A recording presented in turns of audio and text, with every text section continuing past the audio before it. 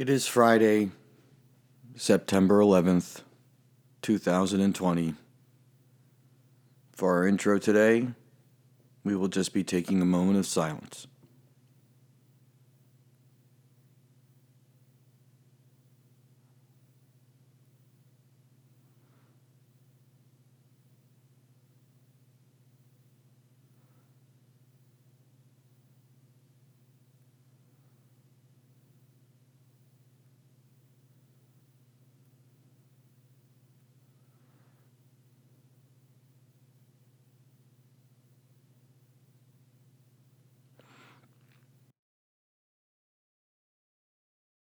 My name is Louis Bianco, RN, CPS, and today is the 25th episode of Patient U.S., initials used for confidentiality.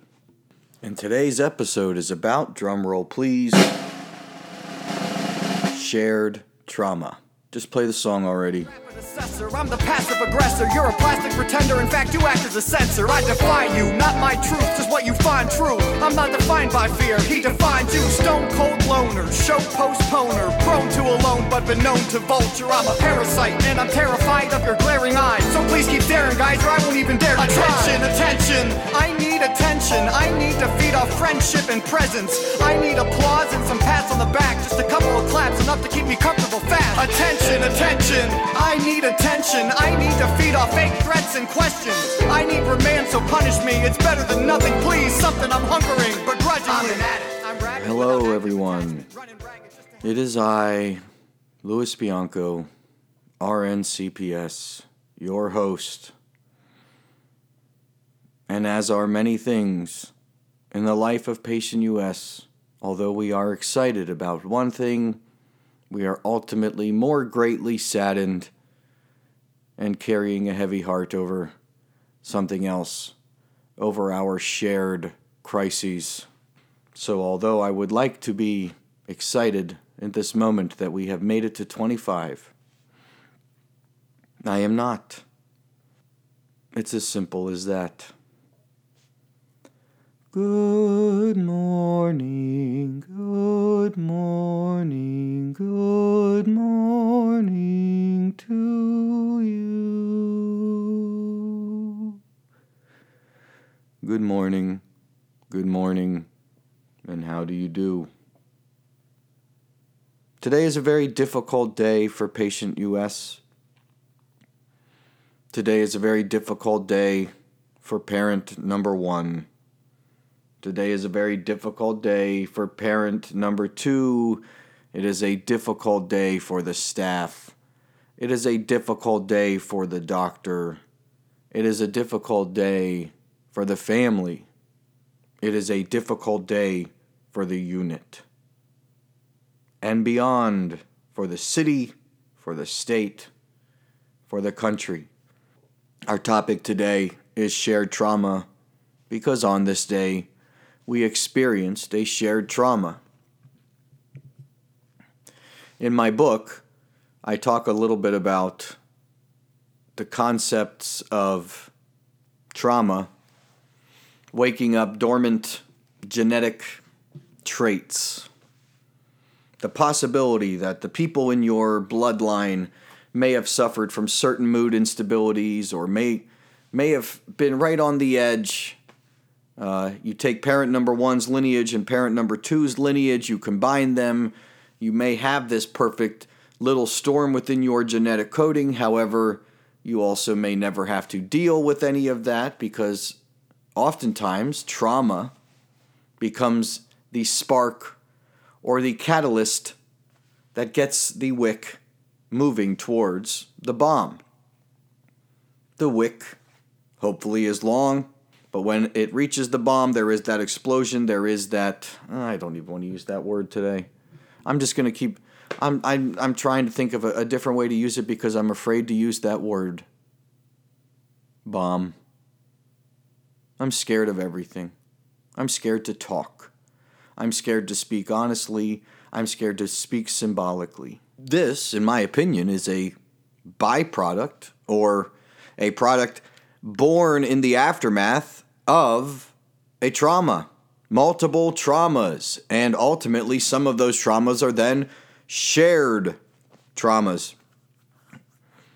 What we are talking about in shared trauma is simply that there are some traumatic events that occur that affect more than any singular person. It could be the death of a loved one. It could be a natural disaster. It could be a pandemic. It could be an act of terrorism. Based on everything we've talked about, there is a possibility that any single action could be traumatic to any other person. Trauma is not an episode I have done yet. Please do not misconstrue the discussion of shared trauma to mean that this is the episode on trauma. It is not. We are going to talk about the shared crisis, the shared trauma, and the shared grief, because as we are seeing in Patient U.S.'s case, there is a great amount of dysfunction when multiple people experience the same crisis at the same time.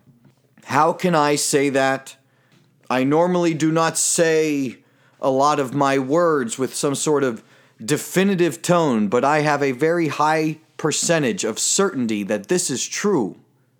When we all experience a traumatic issue at the same time, if you look at Kubler-Ross's stages of grief, which are in order, by the way, denial, anger, bargaining, depression, and acceptance,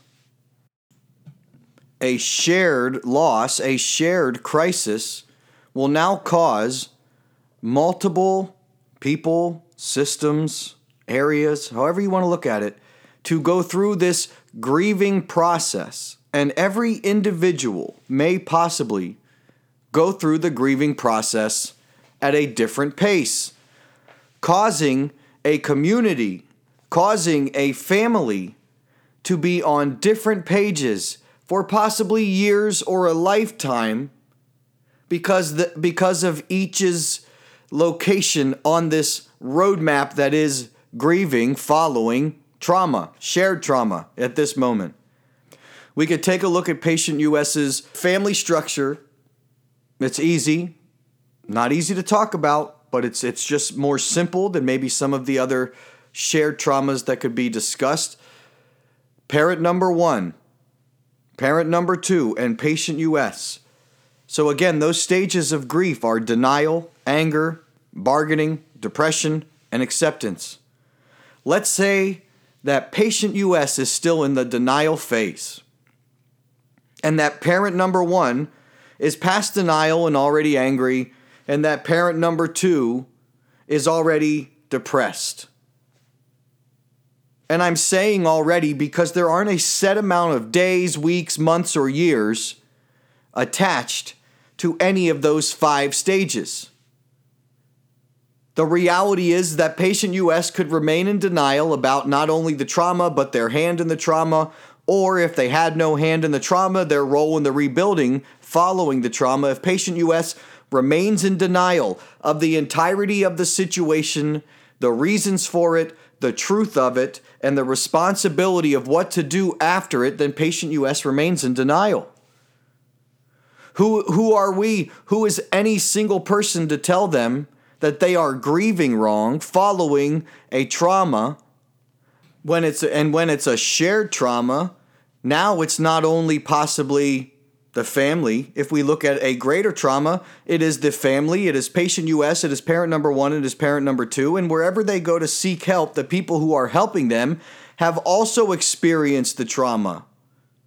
So now you have people who have not necessarily even checked in on themselves because they are being asked to stand on the front lines and continue to do their jobs in the middle of crisis.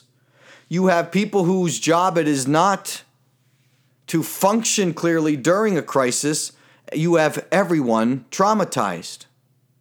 And although the brave may continue to fight and function, which is admirable, the necessity for an assessment, whether of self or others, exists.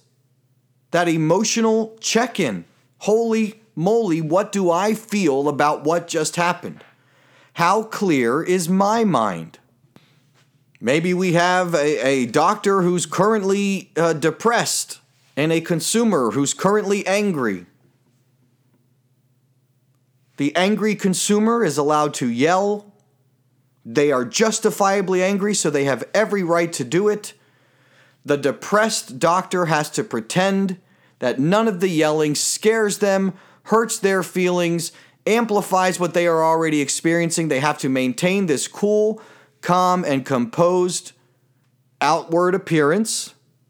And if they possibly slip up, if they possibly make a mistake, if they possibly do something outside of the realms of their job description or their character or their own moral compass, they will get attacked as if we aren't all humans experiencing a shared trauma.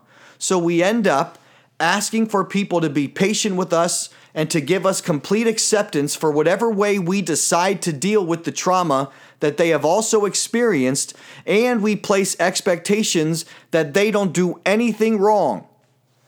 I have every right to act outside of my character. If you act outside of your character, it is an attack.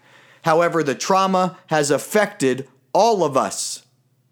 If you look through history, shared trauma will do one of two things. Again, and you can describe every single thing in the middle.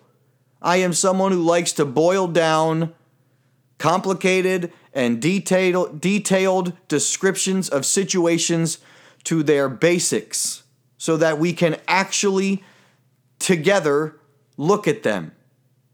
And the basics of this, as far as what will happen after a shared trauma, it will either be dividing or it will unite.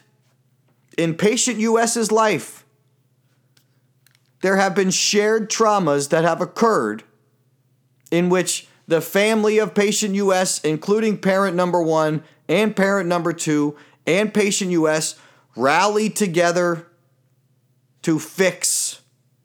There was a time when shared trauma united.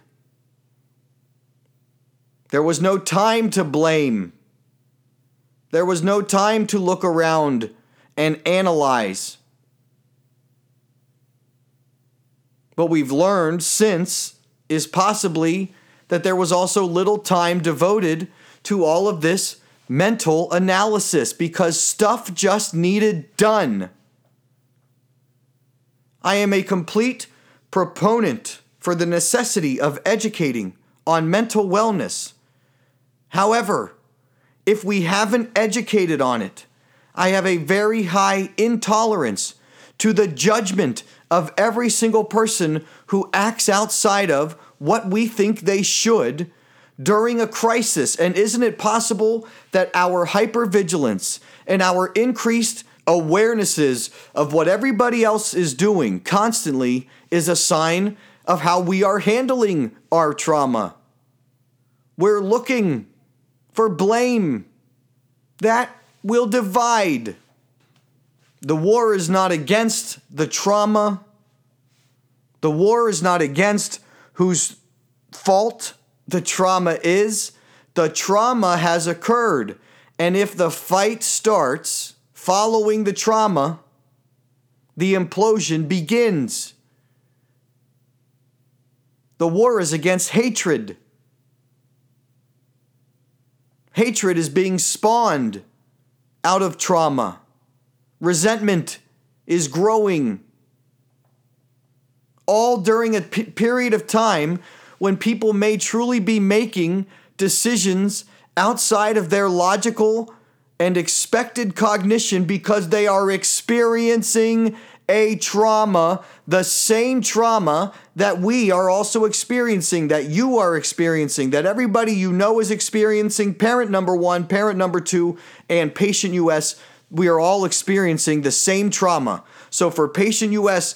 to have these grave expectations of parent number 1 or parent number 2 to do everything perfect, that is a sign that the grieving process is still incredibly active and that there is a ton of work to do, justified or not. If parent number one decides to have these wild expectations or manipulate Patient U.S. during their grieving process, that could possibly be parent number one inappropriately dealing with their trauma because they have ignored trauma their entire lives. They've looked the other way. They've refused to address it. You are not going to be able to pull them out of denial or to make them act appropriately when they finally face this fear that they've ignored their whole lives. Forcefully turning and getting them to look at the truth is not going to help them during a shared trauma, and it could possibly traumatize them further, whether they admit it or not. We are allowed to look at behaviors and make decisions. If we weren't so stubborn, parent number one. And parent number two, your manipulation has increased as well. You may be the most fearful. And during this trauma, because of how often you are enmeshed and involved in codependent relationships, you are now being fueled by the reactions of others, still unaware or unwilling to admit your own and stop there. We are spinning a shared truth during a period of time where there very well may be nothing more important than the truth during a trauma.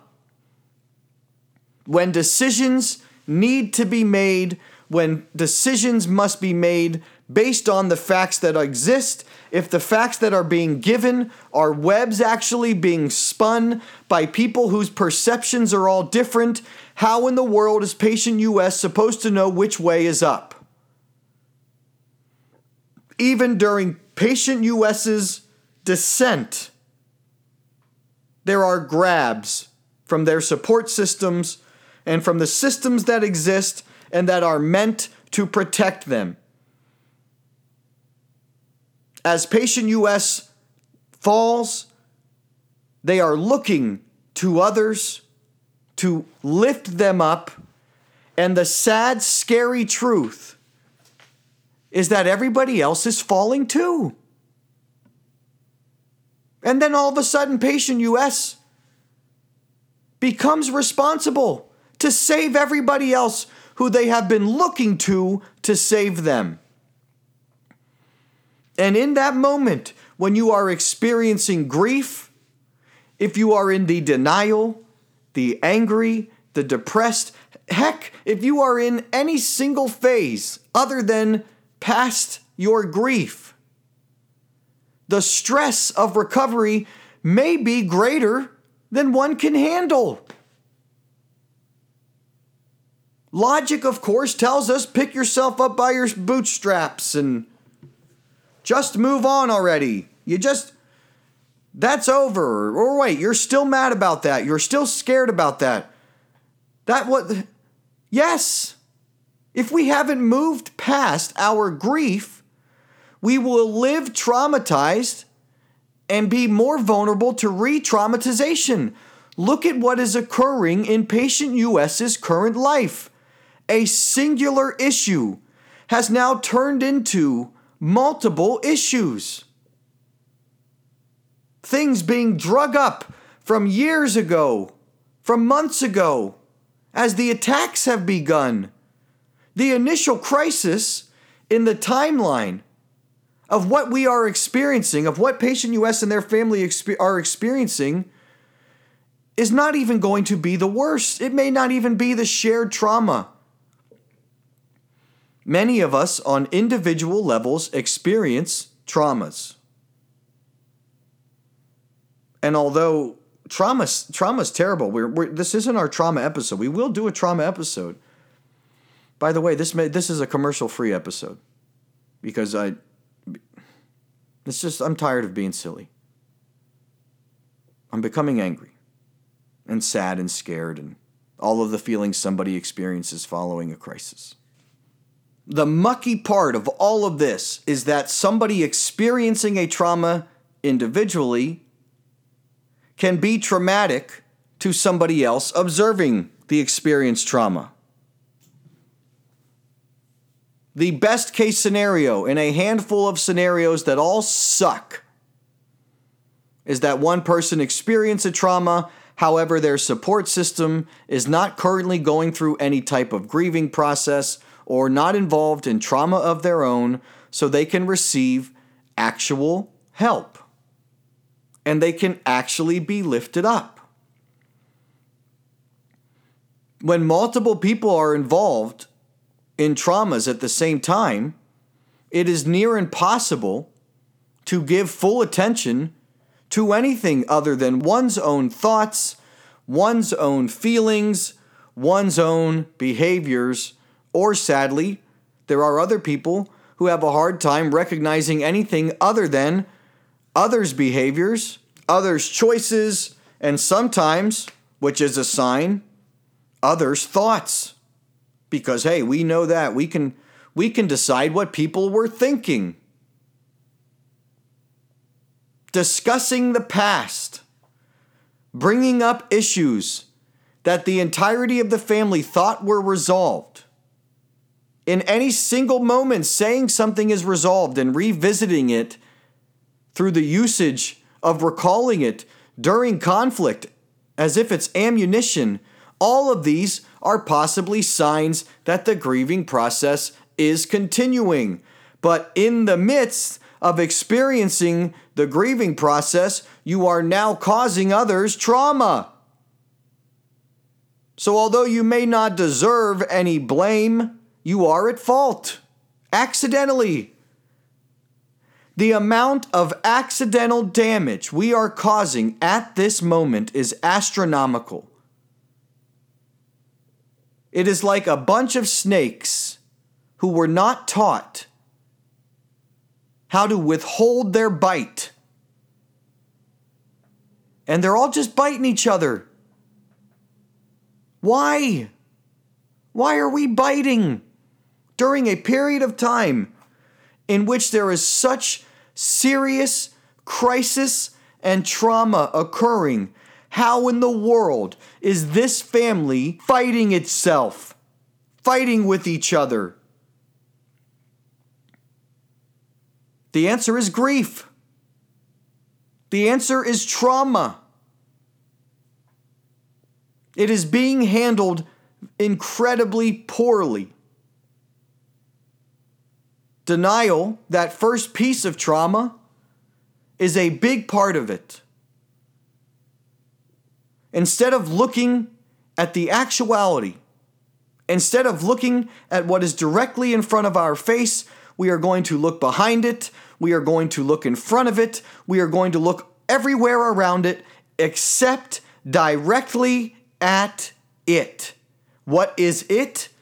Fill in your blank. What is that thing that you just won't look at? In our family, in this family, in Patient U.S.'s family at this moment, it's the truth. It is a shared recollection of logic, of limitation. It is a recognition that bad things happen and sometimes it's not anyone's fault. And where the fault ends up lying is in the behaviors and the response to the bad thing that occurred. And I've got to tell you, if all we try to do is pinpoint whose fault the bad thing was, none of us are handling our grief with much integrity. And maybe we shouldn't. Maybe integrity is not necessary during a grieving period. I choose to disagree. Leaders maintain integrity. Leaders maintain focus regardless of how many alarms are going off inside of their head during a realistically scary situation. We need to look to the people whose hands are not shaking, whose voices are not trembling, and whose feet are firmly planted on the ground no matter what comes towards them. Trauma breeds trauma. Shared trauma breeds shared trauma. The dormant genetics that we have been living with are now awake, and we are, as a group, as a family, grieving at different paces with different intensities. Some people experiencing complex emotion for the first time in their lives. Some people experiencing complex emotions every day of their lives, all living in the same timeline. Patient U.S. is in the highest position of threat at this moment. We know that children emulate. We are conditioned to look and be like when we are children. If all Patient U.S. has seen is panic, rage, accusation, blame, denial, anger, emotional extremes, moral extremes, if they are surrounded by it, if it is being demonstrated by their parents on a daily basis and they love their parents and we have taught children their whole lives to be like the adults, what do we think Patient U.S. is going to do? If Patient U.S. lived a life before this crisis, seeing things that weren't crisis be treated like crisis, they are already in the grieving process before something as traumatic as what is occurring occurs. Their life consists of looking past, looking in front of, looking beside, and focusing on everything but what is meant to be focused on. They are not born that way. They have been conditioned that way. There has never been a greater time for self-assessment, for self-reflection. This is a sad day for everyone in Patient U.S.'s family and beyond. This is a sad day for Patient U.S. Who is it going to be? As we have talked about in relationships before, it may not have been the mess that you made, but it can be the mess that you clean. Which party in this family will step up? Will it be parent number one, parent number two, or Patient U.S.? Because it oftentimes only takes one person within the family to be bigger than petty conflict, to avoid the easy grabs, to sidestep the made to inflame comments, to be focused on the improvement of something that is broken, put their nose to the grindstone and get to work. What happens, even if it is slow, is that others start looking at how their own behaviors are different from this person who they believe is trying to help, and they start to feel more and more negative about their own petulant behaviors. It's an even more powerful statement when the person deciding to be the leader is also the person who has experienced the trauma. This day, this sad day of shared trauma, is still ever present in the consciousness of everybody who experienced it. The grieving process for some may be near over. The grieving process for others may have never even happened. And yet here we are, fighting, yelling, setting our traps.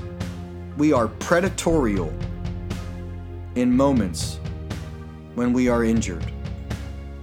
But we were not always like that.